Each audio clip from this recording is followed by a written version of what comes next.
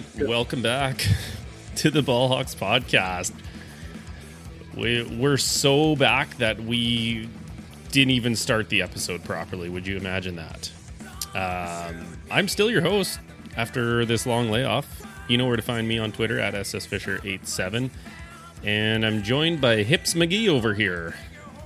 My hobbling compadre, Christopher Phillips. Aside from the hip issues, how are things?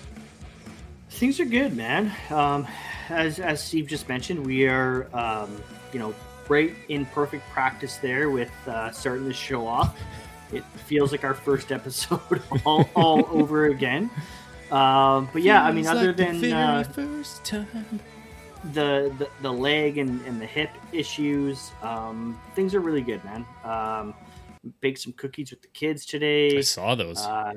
Yeah, I got to, took the week off. Well, kind of took the week off this week dealing with my leg. So work from home a little bit, but it was nice to be home for dinner all week. It was nice to take the kids to their sports. Like Carter had lacrosse on Wednesday. Olivia had soccer yesterday. So yeah, it's there's little blessings to be thankful for that have come from me being injured. Who would have thought? And there was how's things on your end, man? Well, I was gonna say there was another little thing that happened. Your little guy Carter, he got a DK Metcalf shout out on Twitter. He did. That was pretty cool. Yeah. He getting ready for soccer Friday night. He wears number 4 in soccer. So I'm like, buddy, put on your jersey. We got to go, get your stuff on. We got to get out of the house sort of thing. And he picks up his jersey and looks at me and goes, Dad, if my jersey had a 1 and a 4, I would be just like DK Metcalf. And my son knows who DK Metcalf is from me playing Madden, actually. He is usually around when I'm playing. He watches, and when I score a touchdown, he gets excited and he goes, "Oh, is that DK Metcalf?" And so he knows. Like, you ask my son who's number 3 on the Seahawks, he knows it's Russell Wilson. That's sweet. From me playing Madden. He actually knows a lot of who the teams are now based on their logo from me playing Madden. We actually just played that game up at my parents' house tonight. So there's probably a handful of teams that he doesn't know yet. But even a trickier one, like the Chicago Bears or the New York Giants. And he goes, and he knows exactly who they are, which is pretty cool. But anyways, I threw that on Twitter, what my son said about how he would be just like DK Metcalf if his jersey had a 1 and a 4 on it. And DK quote tweeted it saying, "You would look better in 14 than me. Trust me," which was a really cool thing for him to do. I mean, I did tag him in the post, just hoping he would see it and put a smile on his face sort of thing. But for him to quote tweet it and retweet it and like it was really cool. When I told my son, which, I mean, my son's 4, I said, "Hey buddy, DK Metcalf, saw your post and said that you look really good in number 14. He just looked at me stone face and just goes, "Oh." Doesn't fully understand it at all. No, not at all. It's a lot cooler for Dad than it is for him. We'll revisit this in 10 years when hopefully he's a Hall of Fame wide receiver and you can say, "Now look at it, buddy." Exactly. That's so funny. And of course, the non-Seahawks fan in me is wait, is there more to this than what everybody's reading into this? Is DK going to change his number? Is DK going to switch teams and he's not going to have his number? So you could trust say me, you saw it here first. My mind went there too. Yeah. Yeah. What do you mean? It's I even went so far to Google DK Metcalf because I was I'm pretty sure he's been 14 since high school. Yeah. So even went so far back, I Googled DK Metcalf high school, and yeah, he was 14 in high school. So I'm like, nah, I'm reading too much into this. Oh yeah, 1000% reading too much into it. But I'm in the very off chance that comes to fruition, you could, throw it back out there and be like, "You heard it here first." Yeah, he was trying to tell y'all, and you just brushed right over it. Jesus, could you imagine if he changed his number after how much like guff I had last year ordering a jersey and not wanting to pay duty on it? Could you like? You would be the. Can I get a refund? Yeah, you'd be so grumpy with your cane and hobbling on one hip. Be like, oh, damn kids switching their jersey numbers after I ordered it. Who's this old guy coming hobbling in here? Like, why does he like? He looks not that old, but like he can't even stand up straight.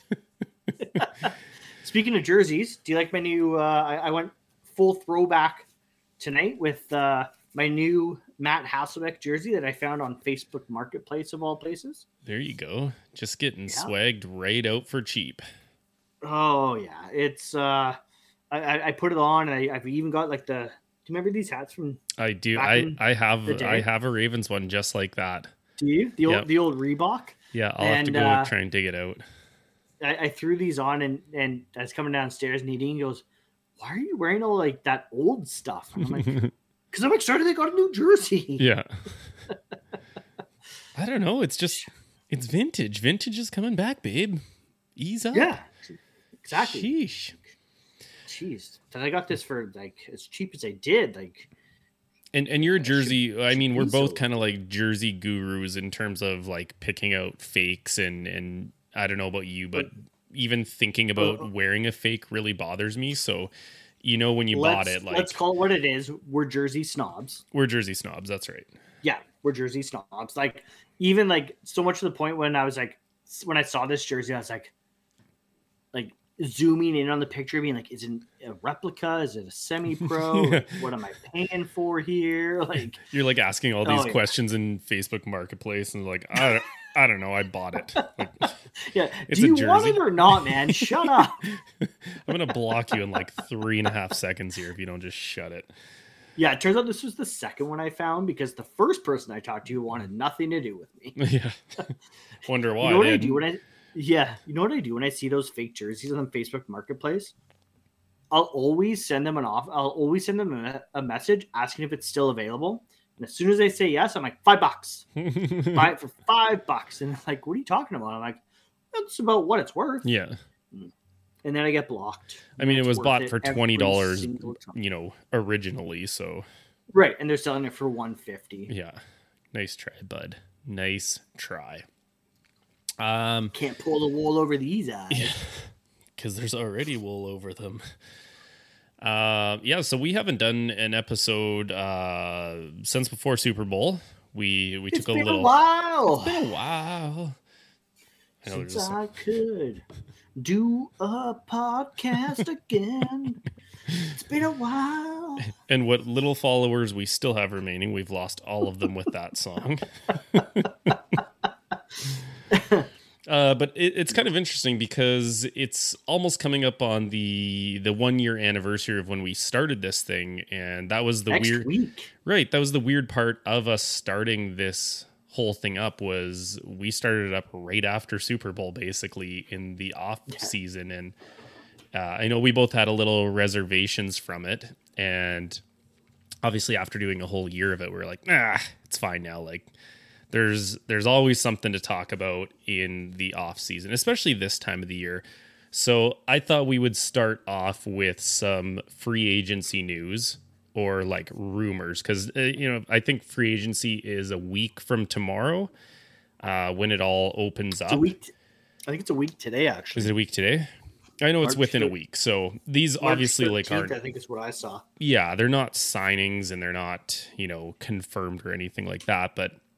We'll just go through a couple here and maybe we'll save one or two of the Seahawks and Ravens for the very end of the free agency part here. So one of the first ones that kind of came out, and I think this might happen tomorrow. The Cowboys have been in rumor to likely release Amari Cooper or trade. I feel like they would have gotten a trade offer by now if they were looking to trade him. But Dallas releasing Amari Cooper, what do you think about that one? I mean, if they can bring back Michael Gallup, it makes sense. That's what I first thought of too. I was like, maybe there's something in the brew with Michael Gallup that they're willing to let him go. Yeah, and then that initially I was like, oh yeah, it makes sense. Like whatever, it's just Amari Cooper. But then I'm like, well, no, because Michael Gallup's a free agent upcoming too next week, and I was like, I mean, sure, Cedric Wilson played well there, in a few games last year, but is he really a guy that you can rely on to be your number 2 receiver? I mean, makes me nervous, right? Yeah, I mean, you're talking about the Cowboys who were one maybe stupid play away from having a chance to go to the Super Bowl. They're definitely in win now mode.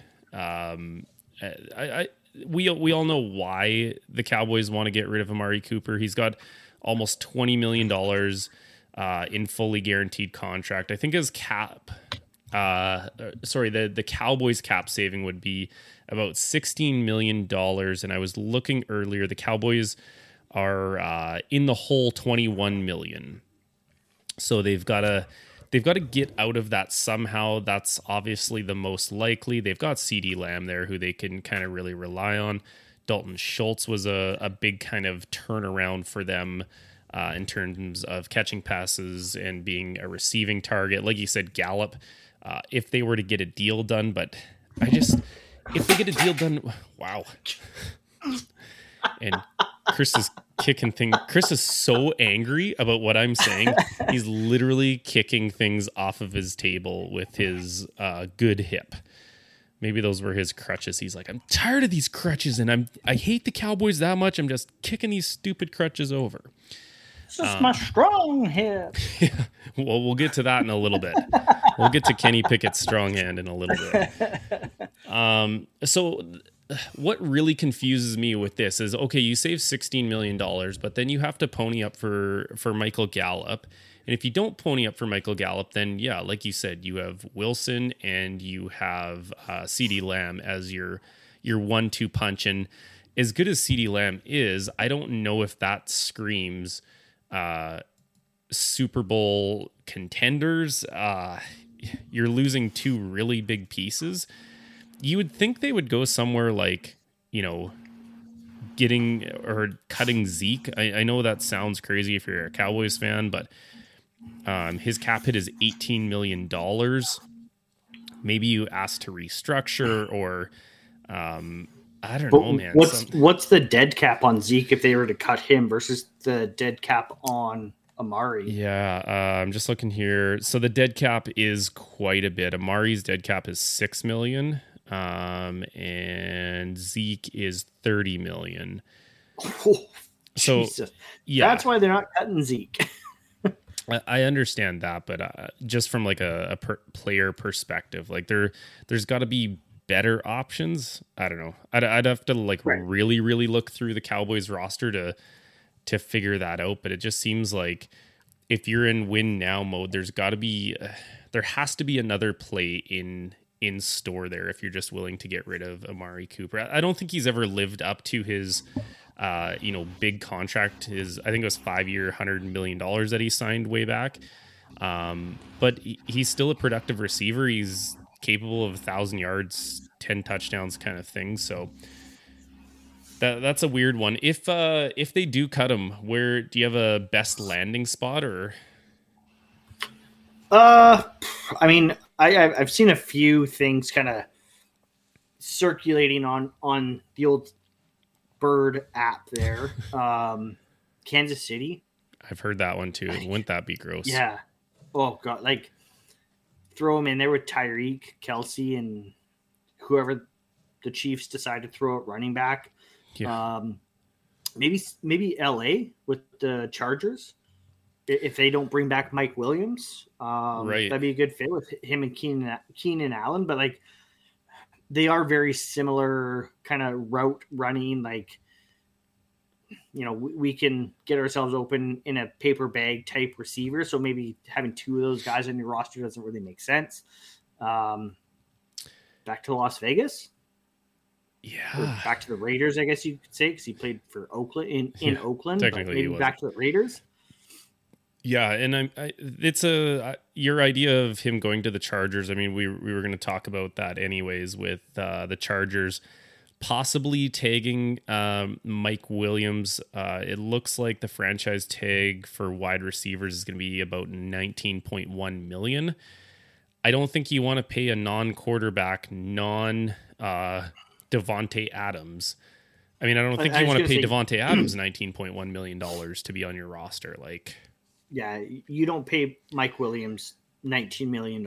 He doesn't do enough. He isn't healthy enough. Like we see it all the time. The best ability is availability. Yeah. And he's not available enough to warrant a $19 million contract. Yeah, and maybe you got to think another good landing spot for Amari actually would be Chicago. Yeah, because Allen Robinson, A-Rob's moving on. He's got to be moving on, and the Bears, if they tag him again? Is there? Absolutely, they can, but there's no way they're going to. Yeah. Actually, I thought there was only. Is there a certain limit to how many years you can tag a guy for? No. So you could just keep tagging him over and over. Usually, what happens is a guy will just hold out, negotiate, being like, "I'll sign the franchise tag this year if you don't tag me again next year," sort of thing. Yeah, fair. I mean, that would be a good spot for him. That would help Justin Fields in terms of, I mean, Amari Cooper is still a technician route runner. Like, he can get open, he can find space. And he's only 28 years old. Yeah. Like he's not old by any standards. I mean, he's been in the league for a long time, but he's still a really young football player. Yeah. Yeah, that's a good point. Let's stick with the wide receivers here. There was rumors that Odell Beckham Jr. and the Los Angeles Rams have interest in a long-term deal. So I think we saw how good Cooper Kupp, Odell with Matthew Stafford can be. I think it was a no-brainer that there would be interest there. My question to you would be, we really saw Odell kind of take off when Robert Woods went down with his injury. They went and got Odell, and he kind of flourished in that spot. So if they do a deal with Odell, what does that mean for Robert Woods, a Van Jefferson? Like, is there better ways to spend money in LA than bringing Odell back with those other two guys as well? Absolutely there is. Because you have Robert Woods coming off an ACL tear.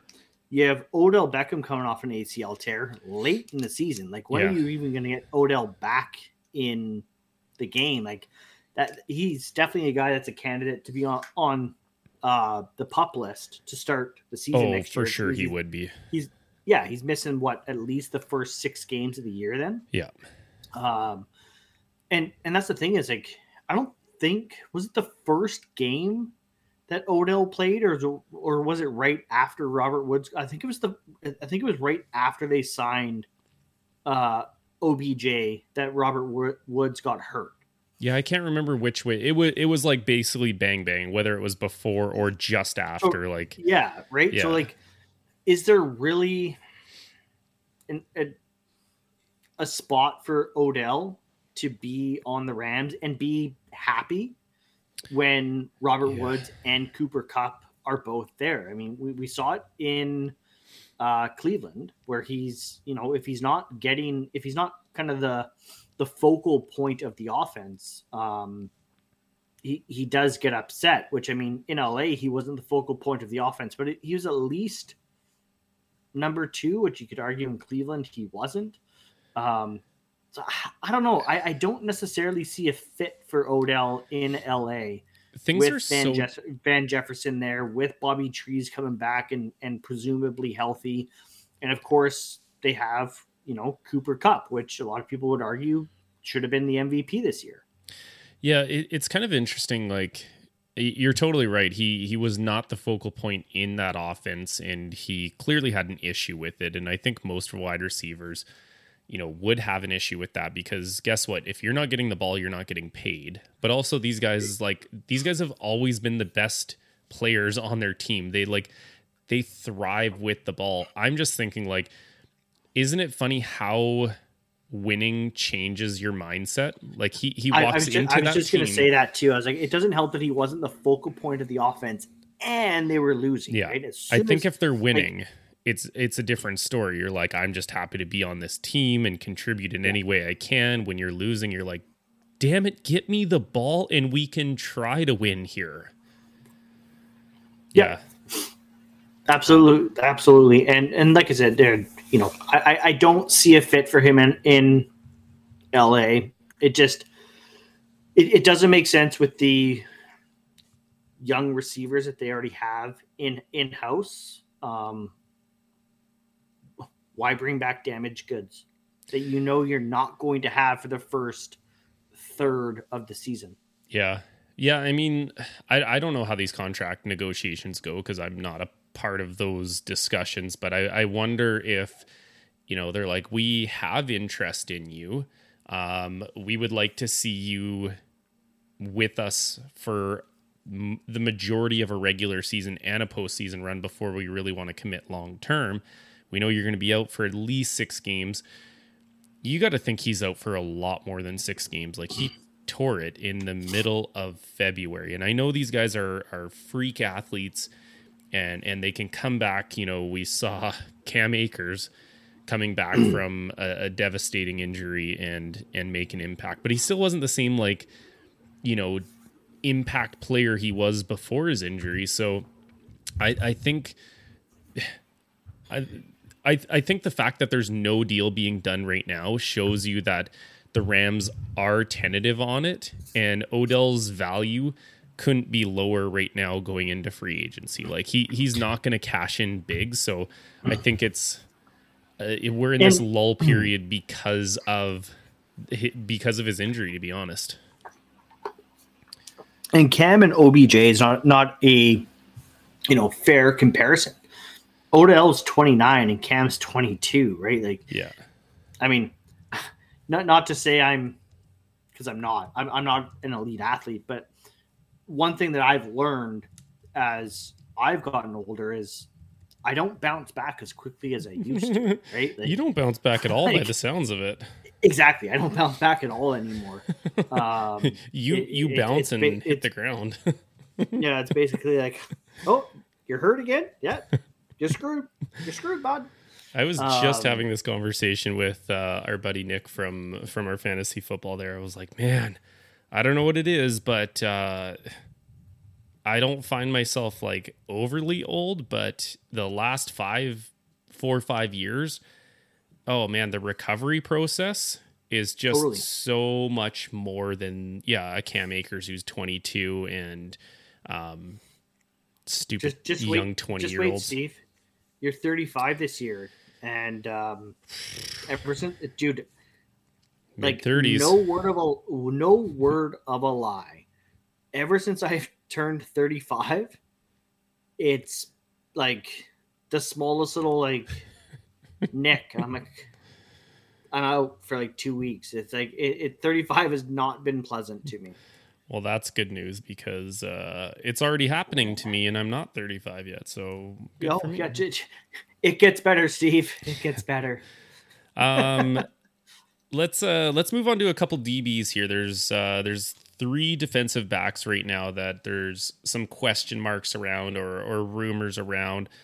Let's stick with Super Bowl players. The Cincinnati Bengals safety Jesse Bates looks like he's going to be tagged. I didn't check to see what the franchise number was for safeties, but he was such a force on that back end. I was texting our buddy Liam in the run up to the Super Bowl, and I was like, you guys better win now because Jesse Bates isn't coming back on the cheap. He was just such a big part of solidifying teams from chucking bombs on them. They absolutely have to keep him. I expected them to tag him, but looks like he's not going anywhere. $13.54 million. I was just saying. I was just looking it up as well. I found 14.48. Okay, so somewhere in that range. Let's call it between 13 to 15 on the franchise tag, it's a no-brainer. Yeah. I mean, he's a 25-year-old Yeah. safety. He's the backbone of your defense. Absolute no-brainer that you don't want to see that guy leave town. And I mean, just because you franchise tag him doesn't mean that he's leaving next year. It's just giving you, what is it, 3 or 4 more months to negotiate a long-term deal. Yeah.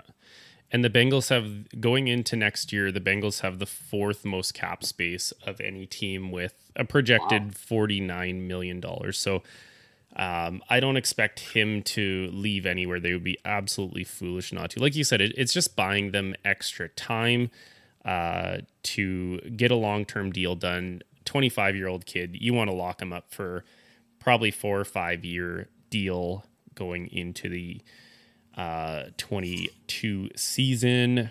If there's one thing I've learned playing Madden, sign all those young guys for 7-year deals. Just get it out of the way.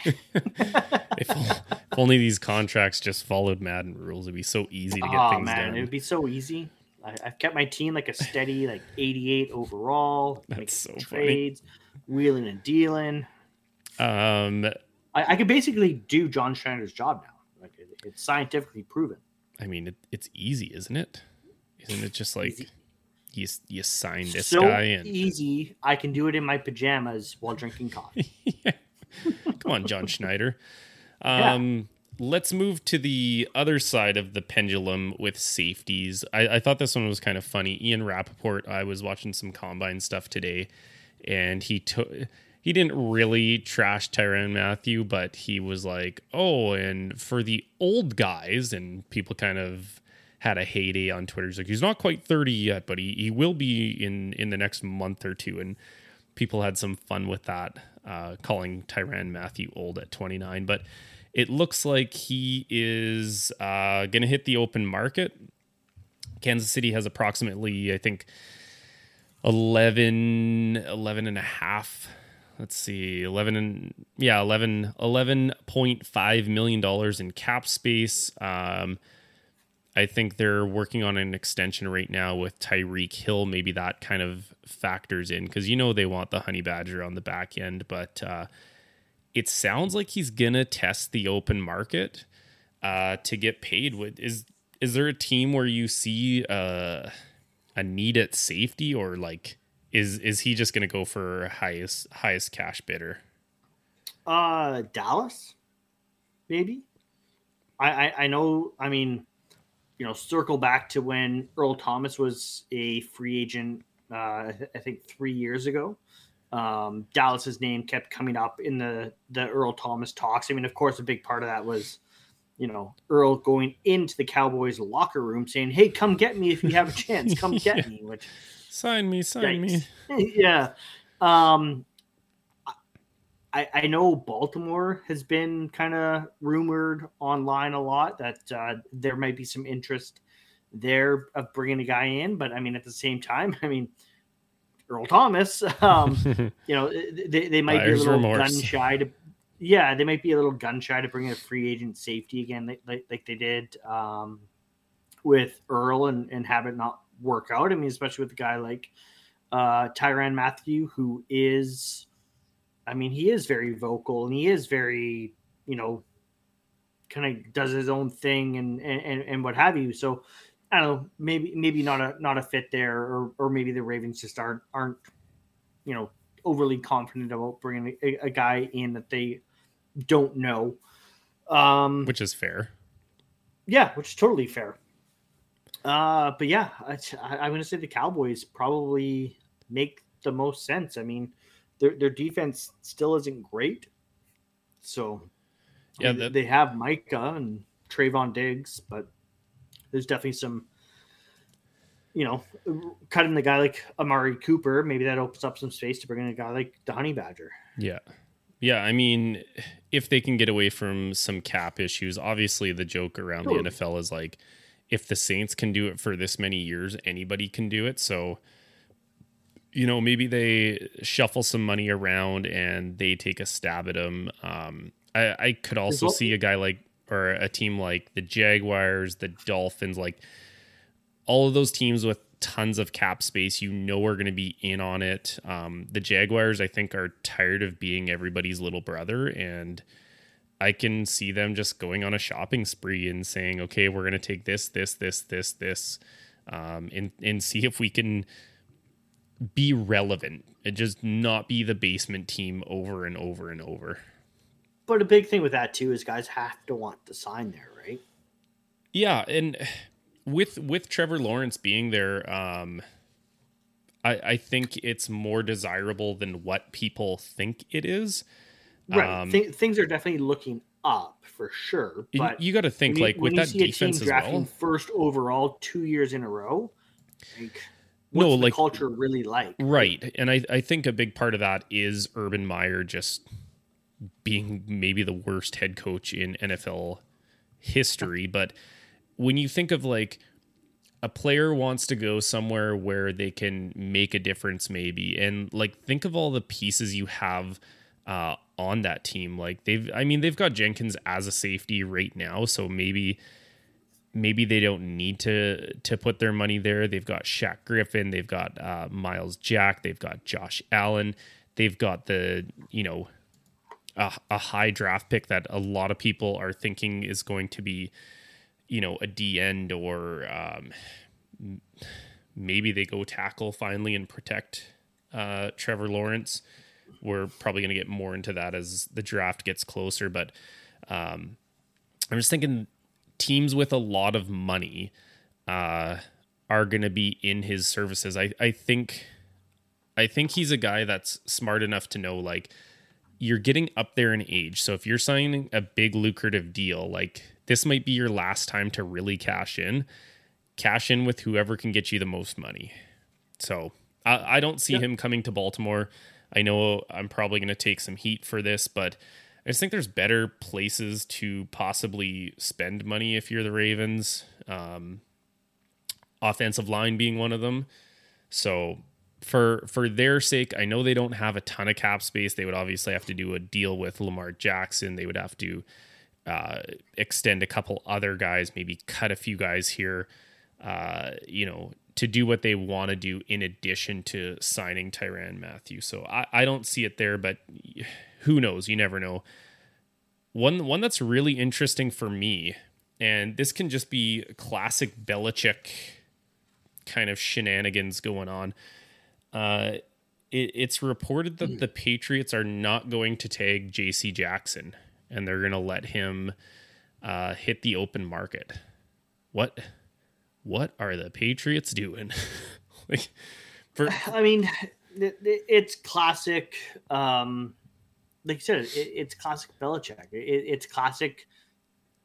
It's the Patriot way, right? Like, no one person is bigger than the team. Let's not tie up, all this money into a guy like JC Jackson, as good as he is. I mean, you look, they just moved on from Stephon Gilmore as well, right? Like, obviously they see bigger needs in other places, or maybe they have guys in place already. Or maybe they just wanted to let JC Jackson test the market and be like, I mean, there's going to be a huge market for him, but maybe, they can turn around and say, like, nope, see, like, come back to us, or whatever it may be, right? So, I don't know. I got to be honest, this whole, like, I feel like there's a big turnaround on how effective the Patriot way that you mentioned, how effective is that Patriot way? I know for years it was like you said, no one person is over the team, Tom Brady included. I know he was in there for years, but I think it was Tom Brady, and we're seeing that it was Tom Brady was the Patriot way. And like, if you would have let him go earlier, you would have been in this rebuild mode a lot earlier. So like, when I'm thinking about letting a 26-year-old kid who just came off of a career year with you got some fan issues going on there, Christopher. Sorry. There we go. his fans trying to cool his old man hip up there.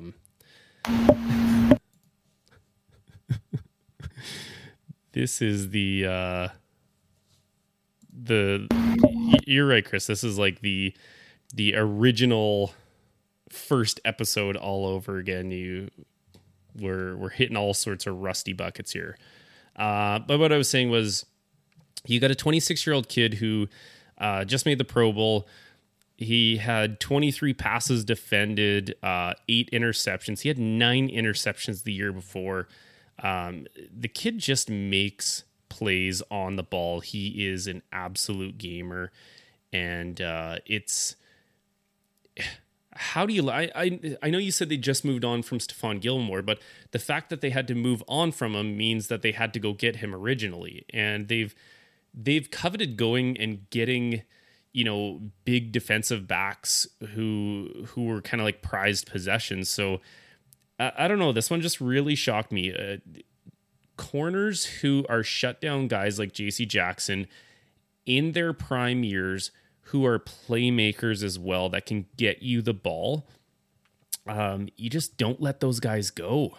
I don't know. Maybe it's because my team just went through a year where every one of their good corners just got thrashed and their defense just didn't turn the ball over. Like, we didn't get any corner support with that kind of stuff. So for me, I'm shocked that they're going to let that happen. I still think there's more to it than that. I would be hard pressed to see JC Jackson going anywhere, but if he's available, I know a lot of teams that could use a turnover machine corner to add to their team. I mean, it very well could be that the Patriots plan on using their first round pick on a cornerback too, right? Like, who knows what the plan there actually is. But obviously they don't want to pay JC Jackson has come out and said, like, I want to be the highest paid DB of all time. Right. And what is that? Like $20 million a year, probably. Like, yeah. So a lot of money to pay for a guy that's had 1 or 2 good seasons. 2 really good seasons. 2 really good seasons for sure. But maybe if he's had 4 good seasons. I mean, he's only been in the league 4 years, so. Well, that's what I mean. It's kind of like, I don't know. We'll see what happens there. I mean, he's going to command huge money, like you said. He wants to be the highest corner paid, and like, these kind of guys just never really hit the free agency market at that, perfect time, perfect age sort of thing. So he's someone, talk about the Jaguars and all the money they have. I mean, they signed Shaquille Griffin last year. Bring in JC Jackson, pair those 2 guys up together.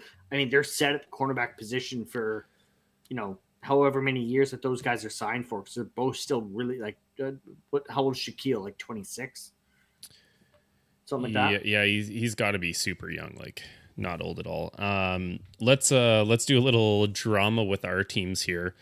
I'm going to let you go first here, because your fan is not going crazy, and we don't know if it's going to pop up again. I turned down my gain. Yeah.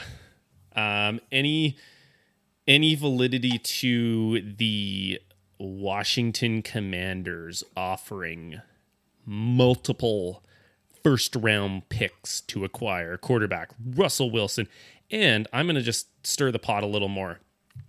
I saw you on Twitter say that the Seattle Seahawks could be in the services for one quarterback in the draft, in particular, Mr. Willis. Do we not know something? I mean, you're clearly tight with DK Metcalf, so I know you have an in here to danger Russ as well. Am I reading too much into this, Chris? Yeah. So when I was doing a mock draft the other day, and I saw Malik Willis sitting there, I was like, how do I not take Malik Willis with the 41st pick. Yeah, it was a second round pick. I remember that. It was like no brainer. I like Malik Willis. I think if you get him, if you're a team like, you know, the Steelers, I mean, Green Bay is not going to go down that road again, but you got an aging quarterback who may or may not still be there, and you have a developmental guy with just a ton of tools. Take the shot at like second round. It's like when the Seahawks drafted Russ in the third, like, hey, let's take a shot. Let's see what happens. Like I know third round picks, second round picks are valuable, but guess what's more valuable? Winning a lottery. Yeah. Starting quarterbacks on rookie contracts. Yeah, it's true. But yeah, I mean, like I said, when I saw Malik sitting there, I was like, that's a no-brainer. Even if he doesn't play this year, you sit him on the bench for a year and figure it out next year or whatever it may be. I mean, obviously, in the real world, that's never going to happen. Malik Willis isn't going to make it to the second round. He'll be a first-round draft pick for sure. No doubt in my mind, he's going first round. As for the Commanders making an offer for Russ and it including multiple first-round picks or whatever, who cares? God, I mean, you know where I'm at with this whole Russell Wilson stuff. Like, he has said, "I'm a Seahawk. I want to be in Seattle. I love Seattle. This is where I'm at, and I love it." Pete Carroll has come out and said, "We're not moving Russell Wilson." It's a non-story, and there's so many guys like Ian Rappaport and Mike Florio at Pro Football Talk who are just trying to keep this narrative alive and trying to just get clicks on their site and get people to read their stupid articles of like, oh, well, the Commanders offered this, but like that just opens up the opportunity for another team to offer the Seahawks an offer they cannot decline, and like, sure, enough already, guys. Like, and I know we've talked about this a ton of times. Like, let's say that's the truth. If you are a Seahawks fan and it drives up this like ridiculous bidding war to literally an offer you cannot refuse, and you're sitting there like being able to draft his replacement, and you're kind of like setting up your full rebuild. I don't know, like, if you're going to offer me the world for one player, I'll take it. Like, nobody on my team is untouchable for the right price. And exactly, like, don't get me wrong, like, there is a price that is going to be worth it. Right. I mean, at the end of the day, Russ holds the trump card because he has the no trade clause. But yeah, there is going to be a deal that is worth it and that does make sense, but it has to make sense on both sides. Right. I mean, again, not to be like, oh, like I play Madden and this is what happened in Madden, but like, yeah, I do play Madden and I did trade Russ. I mean, it was a nonsense deal that would never happen anyways because I traded him for Penei Sewell and 2 first-round picks. But like, that's the thing. It's like every player does eventually they all have a shelf life. Right. And if you can get any sort of value out of a player before he reaches their best before date, you jump on it. You have to take that. You don't want to be trading a guy once he's past that. Yeah, it gives you an opportunity to kind of jumpstart, call it that rebuild, that the next retool. era.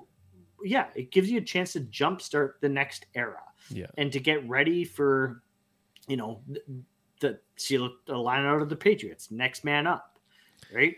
It's so true. Like, we talk about this all the time, not just with football, but sports in general. Like, these, I don't want to call them blinder fans because I don't really care how somebody decides to like be a fan of their team, but maybe it's because I can be non-attached. Like, there's players that if you trade them or your team trades them, like a Russell Wilson, who is going to be Ring of Honor Seahawk, Hall of Fame type player.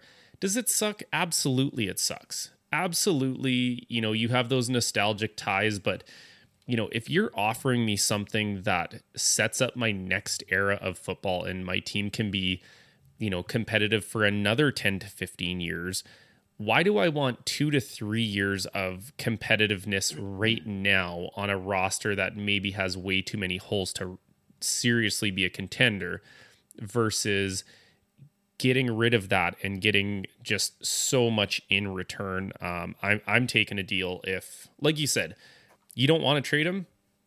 Everybody has a price, and it just depends on how comfortable you are for that price. Like if John Schneider is looking at that and somebody offered Penei Sewell and 2 first-round picks, maybe that's the price, and you're like, okay, well, we got a franchise left tackle for the next 15 years and, 2 super, super high picks. Well, I guess it's time to roll the dice and try it. You might get burned, but you might also hit it right on the head. Yeah, and like you said, not only does it give you an opportunity to, reset at the quarterback positioning and get younger and cheaper there, but it gives you the opportunity to take those resources from one position and spread it out amongst other holes on your roster and fill other holes on your roster. That's going to make your team better as a whole. And that's kind of where, it's a fine line, right? Like I said, the whole best before date, right? You want to get rid of a guy before he reaches his best before date, to try to capitalize on being able to fill other holes on your roster. And I think it's really important to also understand where a franchise is in their competitive window before making those decisions. Let's take the Bengals, for example. They are not moving Joe Burrow. There's a price out there where any GM would trade their franchise quarterback. The Bengals window is right now. They are going to be competitive for the next 5-ish years while Burrow is still, making reasonably low amounts of money. There's nothing you could offer that team to move on from Joe Burrow, but that's because their circumstances would dictate that. You've been talking about the Seahawks all year saying, I hope they do well, but I'm also not blind to see that they need a complete overhaul in some major positions. And, whether you want to call it a retool, a restart, a rebuild, whatever it is, they're in a position now where you are seriously considering that if somebody, blows the door down with 4 first-round picks, well, take my picks because we're going to reset now, and maybe we move on from this player and that player, and we do this whole restart as quick as possible instead of being mediocre to middle of the road for a couple more years and then not having anything to show for Russell Wilson. And that's the thing. Those picks, if a team's coming to Seattle and making an offer, you have to be a team that's within the top 15, I would say. Yeah. This year or whatever year that you're making the offer this year, or if he's in Seattle and next year you're making the offer, whatever it may be, you have to be a top or a bottom 15 team with one of those top 15 draft picks to have it make sense, because you have to give Seattle the opportunity to find their quarterback of the future, because they're not going to move their quarterback of right now without the opportunity to find the next guy. Totally. Yeah. Which is, a guy like Malik Willis is a prime example, right? Let's say Pittsburgh. Pittsburgh is one of the teams that has come up in rumors that, could make a trade for Russell Wilson. Let's say Pittsburgh is offering, the 20th overall pick right now, and Seattle's kind of humming and hawing, but then on draft day, Malik Willis is sitting there at number 20 still, and Pittsburgh calls up John Schneider and says, hey, Malik Willis is sitting here at 20th overall. Here's what we're willing to offer for Russell Wilson. It's a different story when you know what that return on at least one thing can be. And I think that's why draft day is so exciting. Like you said, when you get there, that's when things start to make sense. And you're like, Oh, okay. Yeah. Now we can actually see a viable person. So we're losing Russell Wilson, but we're getting this young kid in. Oh, and we're also getting this, and this. Is it worth it Yeah. now? It's a little more tangible where a GM can see, instead of saying, oh, we'll take the 20th overall pick, and then all of a sudden there's a run on quarterbacks for some stupid reason. And you're like, Exactly. sweet, now we're rolling Geno Smith this year. Like, And oh boy. and like, not sorry, Seahawk fans, but had the opportunity arose last draft for Seattle to move into the first round and draft a guy like Justin Fields, and it was going to cost Russell Wilson, I would have done it. Yep. Because, I mean, Justin Fields wasn't given a fair shake last year in Chicago with Matt Nagy, but he has all and the Bears team as a whole. Exactly, but he has all the tools to be a franchise quarterback. Yeah. Right. Yeah. So I don't know. It like you said, it's non-news right now. And as I've said, a month or two ago, it's non-news until it's news. And this year, I'm not going to spend a lot of my time and energy on the Russell Wilson offseason air quote drama, right? Because it's just guys trying to drive traffic to their website. Rappaport's trying to get people to the NFL website. Mike Florio is trying to get people to his website. I'm not buying it. I mean, everyone has said that he is in Seattle. He wants to be in Seattle. He's happy in Seattle. Until Russell Wilson says otherwise, or until the Seahawks say otherwise, it's non-news, and I'm not buying into it this year. All right, but I'm going to play a little devil's advocate here, because I remember one Christopher G. Phillips telling me, where there's smoke, there's fire. And so isn't it ironic that for a second straight offseason, we have had Russell Wilson trade rumors. We have had Aaron Rodgers trade rumors. Yeah. I was thinking about this earlier today, and I think Tom Brady has screwed us all over. Like, in his final, last thing, he has screwed us all over because he leaves when... I think some people thought he was leaving, but it was hard to imagine him in a different uniform. Goes, wins a Super Bowl. Then the next year, it's like, oh, maybe Russell Wilson wants to do that. Oh, maybe Aaron Rodgers wants to do that. Oh, hey, look, Matthew Stafford is doing that. Oh, look, Matthew Stafford did do that. Now we've got 2 straight years where quarterbacks are leaving their long-tenured teams to go chase a ring, and where there's smoke, there's fire. And for me, I know as a Seahawks fan, thinking about the Russell Wilson rumors for a second straight year, it is a little exhausting, but it's also a little exciting, the fact that these kinds of things could happen. And for me, what I was going to talk about here was for a second straight year, there's questions around Lamar Jackson and signing his big long-term contract. It's just, for me, this offseason has started off the exact same as last season, which is so unbelievably bizarre that we are talking about the exact same things a full year later. So, I'm not going to go too far into it. I don't see... I'm the same as you. I don't buy into these things or get wrapped up too much. The interesting part for me was, I can't remember where I read it, but someone was talking about, will Lamar Jackson kind of do a Dak Prescott and kind of just play the franchise tag this year? If he doesn't get that mega reset the market deal, go on the franchise tag next year and just keep doing that and keep maximizing your profits. Our good buddy Kyle once had some data for me. If all NFL players allowed themselves to be franchise tagged for even just a portion of their career, they would end up making more money than these big long-term secure deals. And so for me, obviously I want the Ravens to lower their cap hit next year, to be competitive, to go for a Super Bowl, to lock Lamar up. There's nothing you can really do about these contracts. And Yeah, I don't know if there's any news behind that, but I just think he's probably going to play the year on the franchise tag, I think. Well, he's in his fifth year option, isn't he? Yes, this year is his 5th year option.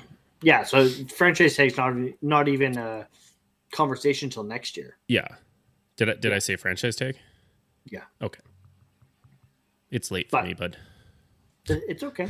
I'm usually in bed. Hey, it's okay. I forgot how late these podcast things go. All good things, Steve. All good things. All good things. I did find something pretty funny I can't remember if it was today or yesterday. Adam Schefter tweeted out something about Ravens Lamar Jackson said there was racial bias against black quarterbacks, and Lamar quote tweeted him, "That was not my response to that specific question. Don't start that, Adam," like all caps. I saw that. Good for him.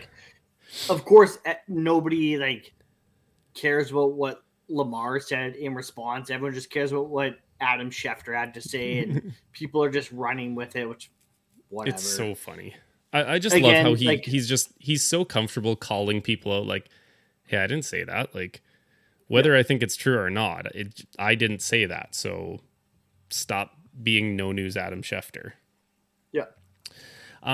This would be a good time to answer our question from Twitter. I don't know if you saw it. Our friend Michaela Mattis. For both Chris and Steve, who would be the draft pick that you would be most happy with your prospective team selecting for their first pick?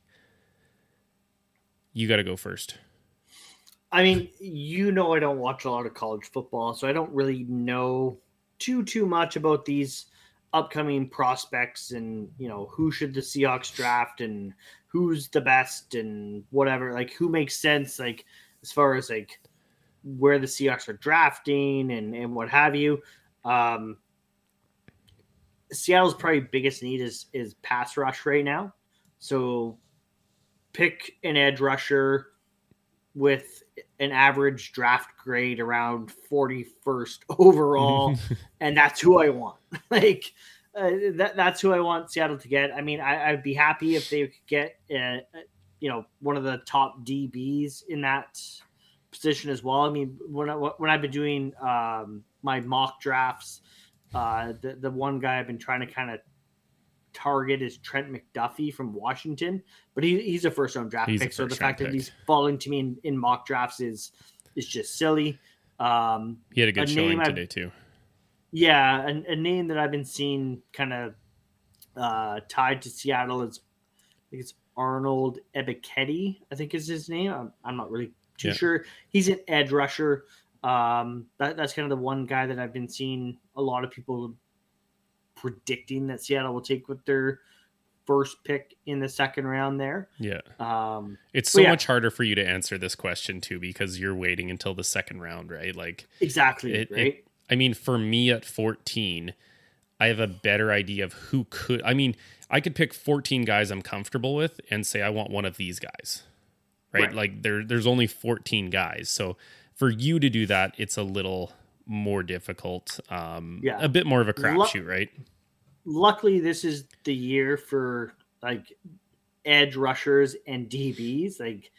It's the perfect storm for Seattle. Those are their two positions they kind of most covet, and those are probably the two deepest positions in the draft. And my goodness, did they show out? Did the DBs and defensive linemen just steal the freaking show this weekend? We're going to get into that in just a moment. With 14 overall, and like I said, there's so many dudes in the top. The Ravens usually don't pick in the first half of the draft. So when I see all of these players, it's I get overwhelmed with who I want them to pick, because I want them to pick an Ahmad Gardner, Sauce Gardner from Cincinnati. I would love for them to pick Trayvon Walker, edge rusher from Georgia. There's just so many good players. I mean, she didn't really specify. She didn't say like in a realistic world. So if Kyle Hamilton, like the top safety, top 5 player in the entire draft, I want him to be there. If he slides at all, I actually want the Ravens to trade up and go get him. It's something, the Ravens tried, like you mentioned earlier in the show, is something the Ravens tried getting back in going after Earl Thomas once, that didn't work out. Like, we just haven't had that Ed Reed back end guy that, I've been missing since Ed Reed was there. So in a perfect world, Kyle Hamilton falls like out of the top 5, is somewhere later into like 8. And they use some of the, I think like they have 10 picks this draft alone. Go get a blue chip player. Go get one of those blue chip players, pay a little draft capital, and go up and get them.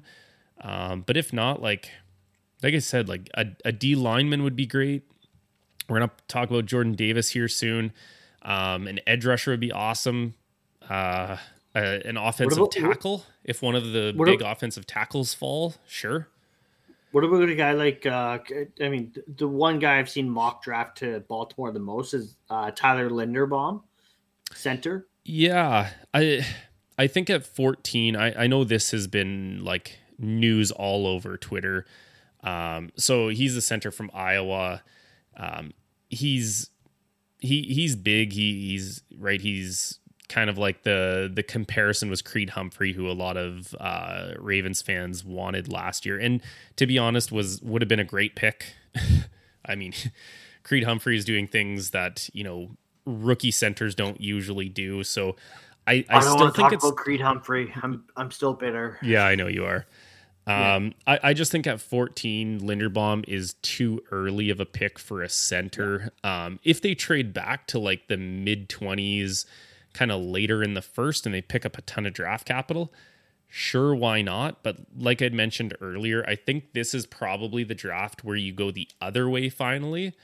And you give up some resources to get a blue chip player. Not, a Pro Bowl caliber. I want a guy who's going to be like a perennial All-Pro, and I think that's Kyle Hamilton. Can I change my answer? Go ahead. I just want to see Seattle make the pick at 41. Don't trade back. Don't trade back. Make the pick. And mean, that's even a harder thing to do too, because when you don't have a first-round pick, right? Line. And they only have 5 picks, right? So it's a fine line, right? Like, yeah.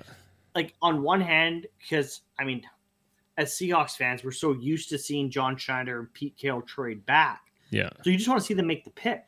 But on the other hand, I'm like, no, trade back and get more draft capital for this year. Like, if you could trade back, get a second and a 4th or something like that, right? By moving back 10 spots or whatever it may be. Sure, do that. Yeah.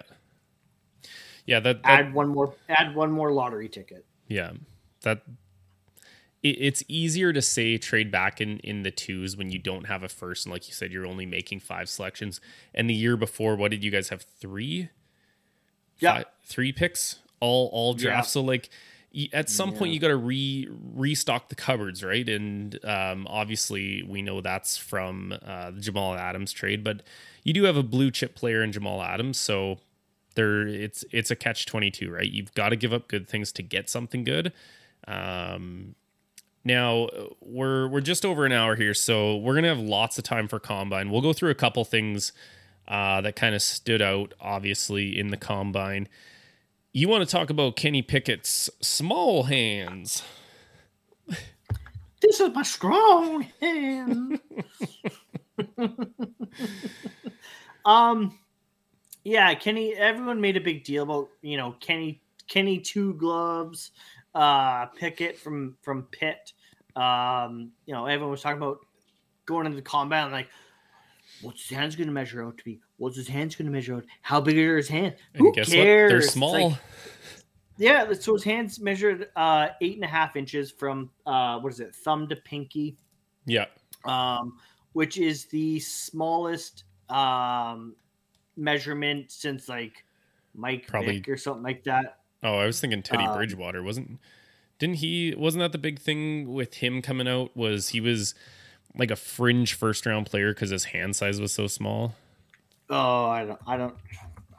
I'm pretty sure that. I mean, I don't know if it's like the first one since then, but it it would. Whoa. What is that? Chris is The best prospect in the draft is who? Chris, For me, Rich, it's your guy. It's Aiden Hutchinson. Shut your computer off, dude. What is going on? What was that?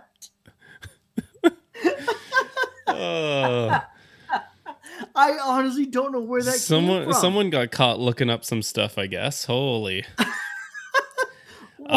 Anyways, we heard Daniel Jeremiah talk there. That was fun of him to What's that? Was it you? No. I was asking you a question, dude. Oh, anyways. Kenny Pickett has small hands. All right, we get it. I don't care. I don't think it's big. Like, a lot of people are making a big deal out of it. I mean, he's made it this far with those hands. With those hands. What a weird way of phrasing something. Wow. These hands. I don't even know what to say to that. Jazz fingers. You're on a roll today, bud. Yeah, he's made it this far. He's like, why now are suddenly his hands going to become an issue? I mean, everyone was talking last year about Joe Burrow and his 9-inch hands and how that's going to be an issue, and the balls are bigger.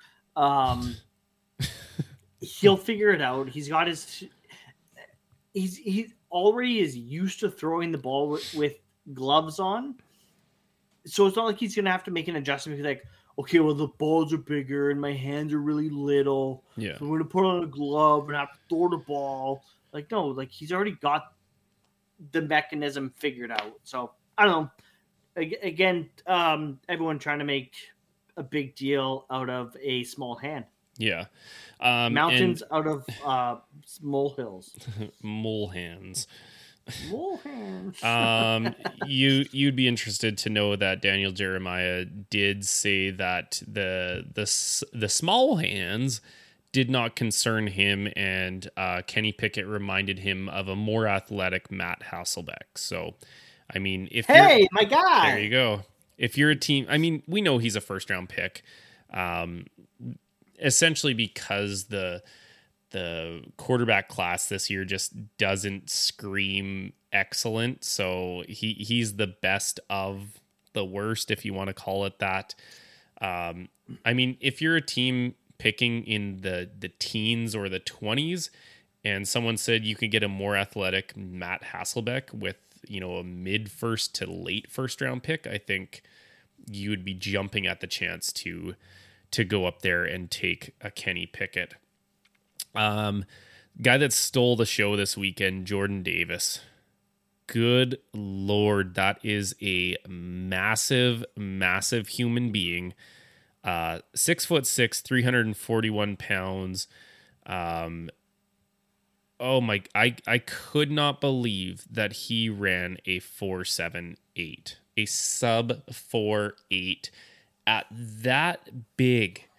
I don't even know how to explain how that happens. That is like, last year we kind of started the, I challenged you to run faster than Rich or whatever. And you're like, oh, I could do that. And then you started like actually running for time and you're like, wow, like, getting under 5 seconds is really damn hard for for an average athletic guy. Running under 5 seconds is tough, and most people cannot run a sub 5 second 40. And I'm 5'9", 185, and I was not under 5 seconds. Yeah.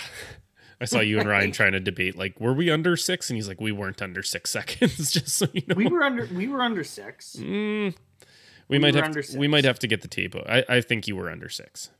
We were under 6. We're not going to be able to prove it this year because your boy's not running this year. But we were under 6 for sure. but not anywhere close to 5. Right.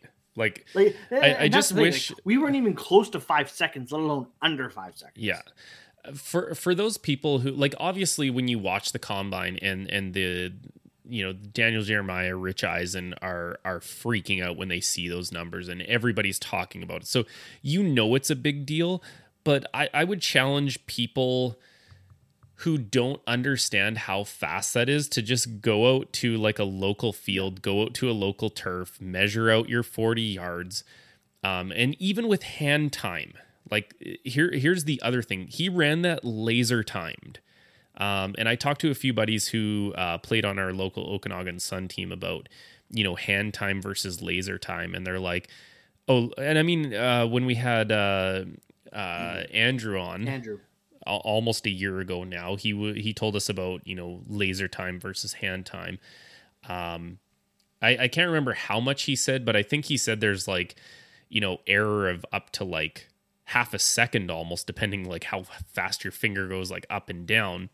So go out there and actually see how far and how fast you have to get there. And then imagine a 6'6", 341-pound dude blowing by you. And it's a really humbling exercise, if you will. Now, the question I put on Twitter was, what's more impressive from him? Like, everybody was talking about his 40-yard dash at 4.78 seconds. He broad jumped 10 foot 3 inches. 10 feet for that dude to hurt. Like, that was one I didn't actually see.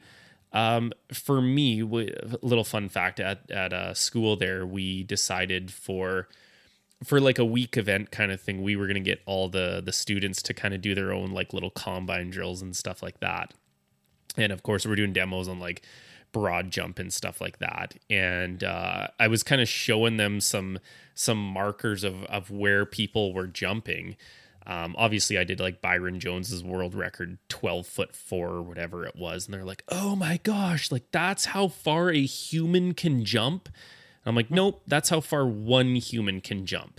So it'll be fun rolling out the tape for them tomorrow and showing them, hey, this guy who is basically like 2 of me, jumped this far, like way further than me. Like, he is just such a freak, such an absolute freak.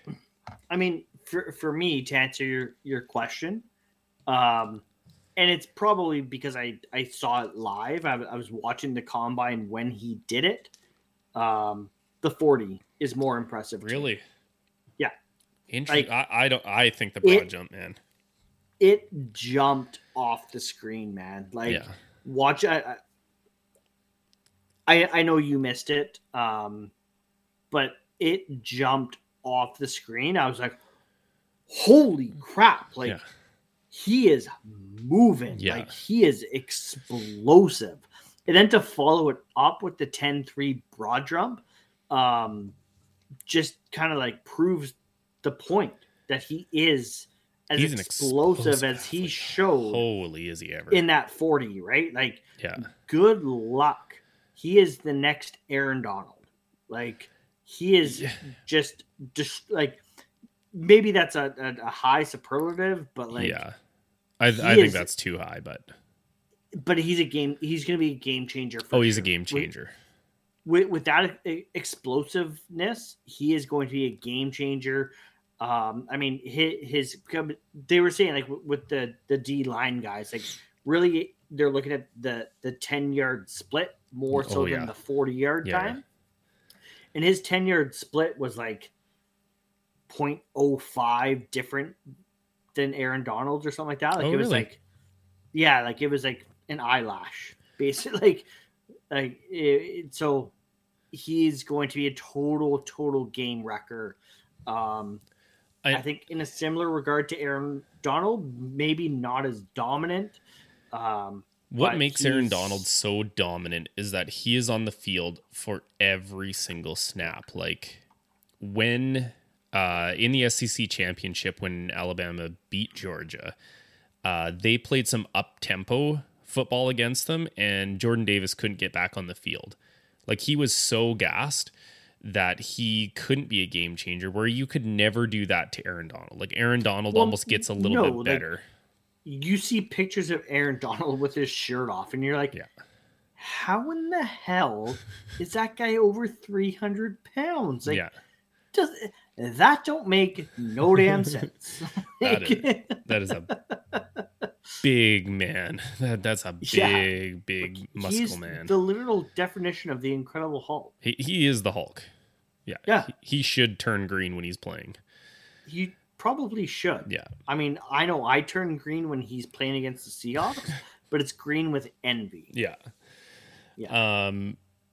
Were there any other guys that kind of stood out to you? I know you watch a little bit of it. I saw you tweeting. I was watching it. Yeah, I was watching it on and off. Jordan Davis was the one guy that really stood out to me. I mean, trying to watch it while also my kids are yelling at me to be like, Dad, I want to watch Full House. like sweet. Thanks, kids. Yeah, I think Full House has become our pre-bedtime show. Oh yeah, with the kids, which has been a lot of fun. That's good. Get them into the oldies. Yeah, it's fun to go back. I watched Encino Man with the kids recently. I don't know if you remember that one or not, but Olivia was super into it, which is, I mean, she's so my kid when it comes to watching movies. Carter's like, as soon as the food's gone, I'm not interested. But like Olivia just sits there and watches the whole thing. No, honestly, I didn't watch enough of the Combine. The D line is probably what I watched the most of. I mean, I was kind of keeping my eye on Ebiketie, I think his name is. Yeah. There's a D'Angelo Malone who has been kind of in talks of a potential Seahawks target in the later rounds. He didn't run a 40 this weekend, but he ran all the other drills, and he's super fluid and big, muscular, fast. So he was fun to watch and kind of keep an eye on. It's there kind of, I mean, watching the DBs run the 40 times is just ridiculous. Like, you watch them running and you're like, how is that a 4.6? Like, that guy is just absolutely moving right now. Like, I don't understand these speeds, but it just goes to show you what like elite level athlete differences are. Like, if you're sitting on the couch there and you think you can run a sub 5, you most likely have trained track for a long time, or, you know, you're active in something like football or hockey where you have to show explosive movement at a higher level too. Like, what these guys do is just so beyond ridiculous. I don't know, like, if one person really stood out, more than a lot of the other guys. I was obviously keeping my eyes on guys that I've seen mock to the Ravens, like the David Ajabo, Trayvon Walker, or he tested like an absolute freak as well. I think his 40 was like 4.5, I think I want to say. And that's a linebacker. He's 270 pounds and he ran a 4.5. I think his vert was like 36 inches or something like that. He was just like, if he fell to the Ravens at 14, I would have no problem with them taking him. Like I said, I'm almost at like an overwhelmed stage because there's so many, like I would say the talent doesn't really drop off super quick into the teens, where normally, like, if you don't have a top 10 pick, you're kind of like losing out on those like blue chip players. But I think there's a lot of depth, and I start looking into like day 2 guys already, where, you know, guys who might fall a little bit out of the first round, and you're getting, first round talent in the second. That's the kind of stuff that really starts to excite me. I saw a tweet earlier tonight where it's like, if you're going into this draft and you need an edge rusher, if you need one, draft 2.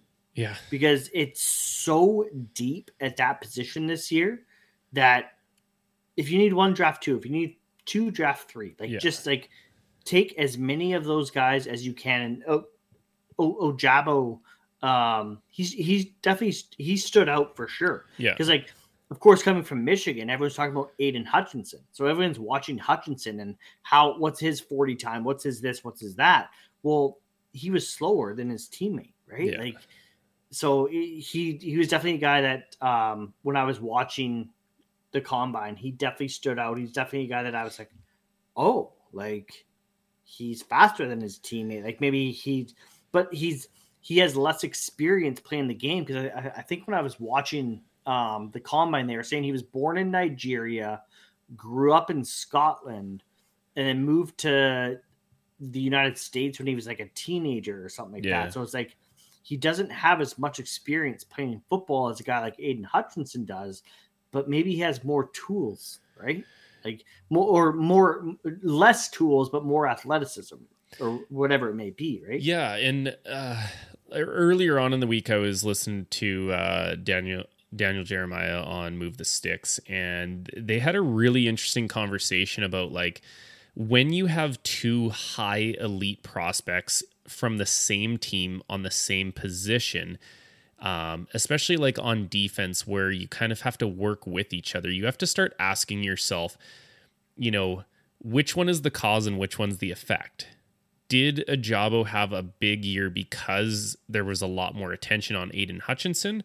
Or did Ojabo have a big year because, he's just that freaky good? And did Aiden Hutchinson have an even better year because of David Ojabo? Like chicken or egg, which one came first? So that one always interests me. Just a lot of high level. I think if I were to pick one, I can't really pick one person, but the one thing that really stood out to me was, I think there was like a record set with offensive linemen where I think it was something like 13 of them ran the 40 in under 5 seconds, which is freaky fast for some of those guys who are over 300 pounds, right? Like they're no, Davis, but just how good and how athletic these guys are year after year after year. It just shows you if you want to be at that level, you have to start training like those guys do, probably by the time you're 10, 11 years old. Like these guys who are running like, what was it? Kalen Barnes ran like a, Chris Johnson type number 40. He's a track star. Like these guys run track and field all the time. They have been specialized trained in these particular areas. So it's just really impressive to me how these, kids get bigger, stronger, faster, seemingly year after year. Imagine a guy like Jordan Davis running his 40 15 years ago. It would have what little, internet space there was back then, it would have absolutely destroyed it. But yeah, it's just unheard of. Kim Kardashian thought she broke the internet. Jordan Davis would have done it way worse. Oh yeah. He got a butt like Kim K too. Yeah.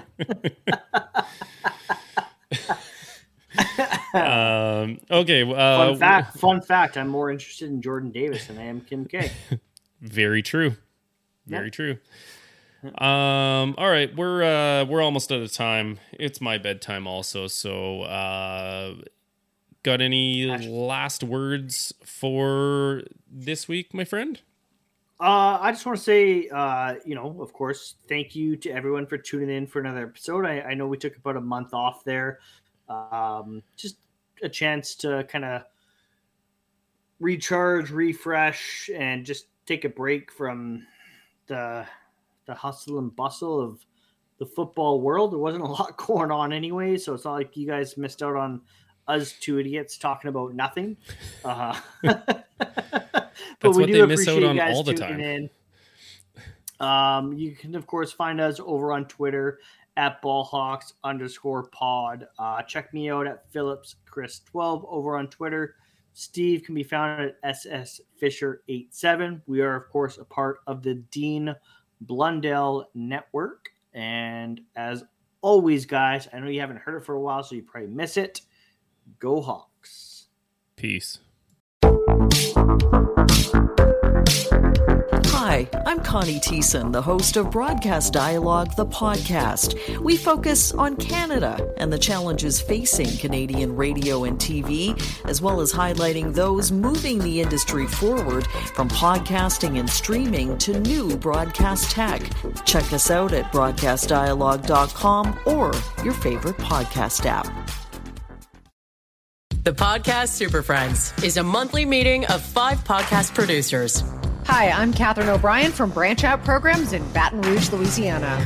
I'm John Gay from Jag and Detroit Podcasts. I'm Matt Kundle from the Sound Off Podcast Network. I'm David Yes from Pod 617, the Boston Podcast Network. And I'm Johnny Peterson from Straight Up Podcasts. Together, they form the Podcast Super Friends, an alliance of podcast masterminds sharing best practices, insights, and discussions to help make you a better podcaster. Follow or subscribe to the show on Apple Podcasts, Spotify, Google Podcasts, or at soundoff.network.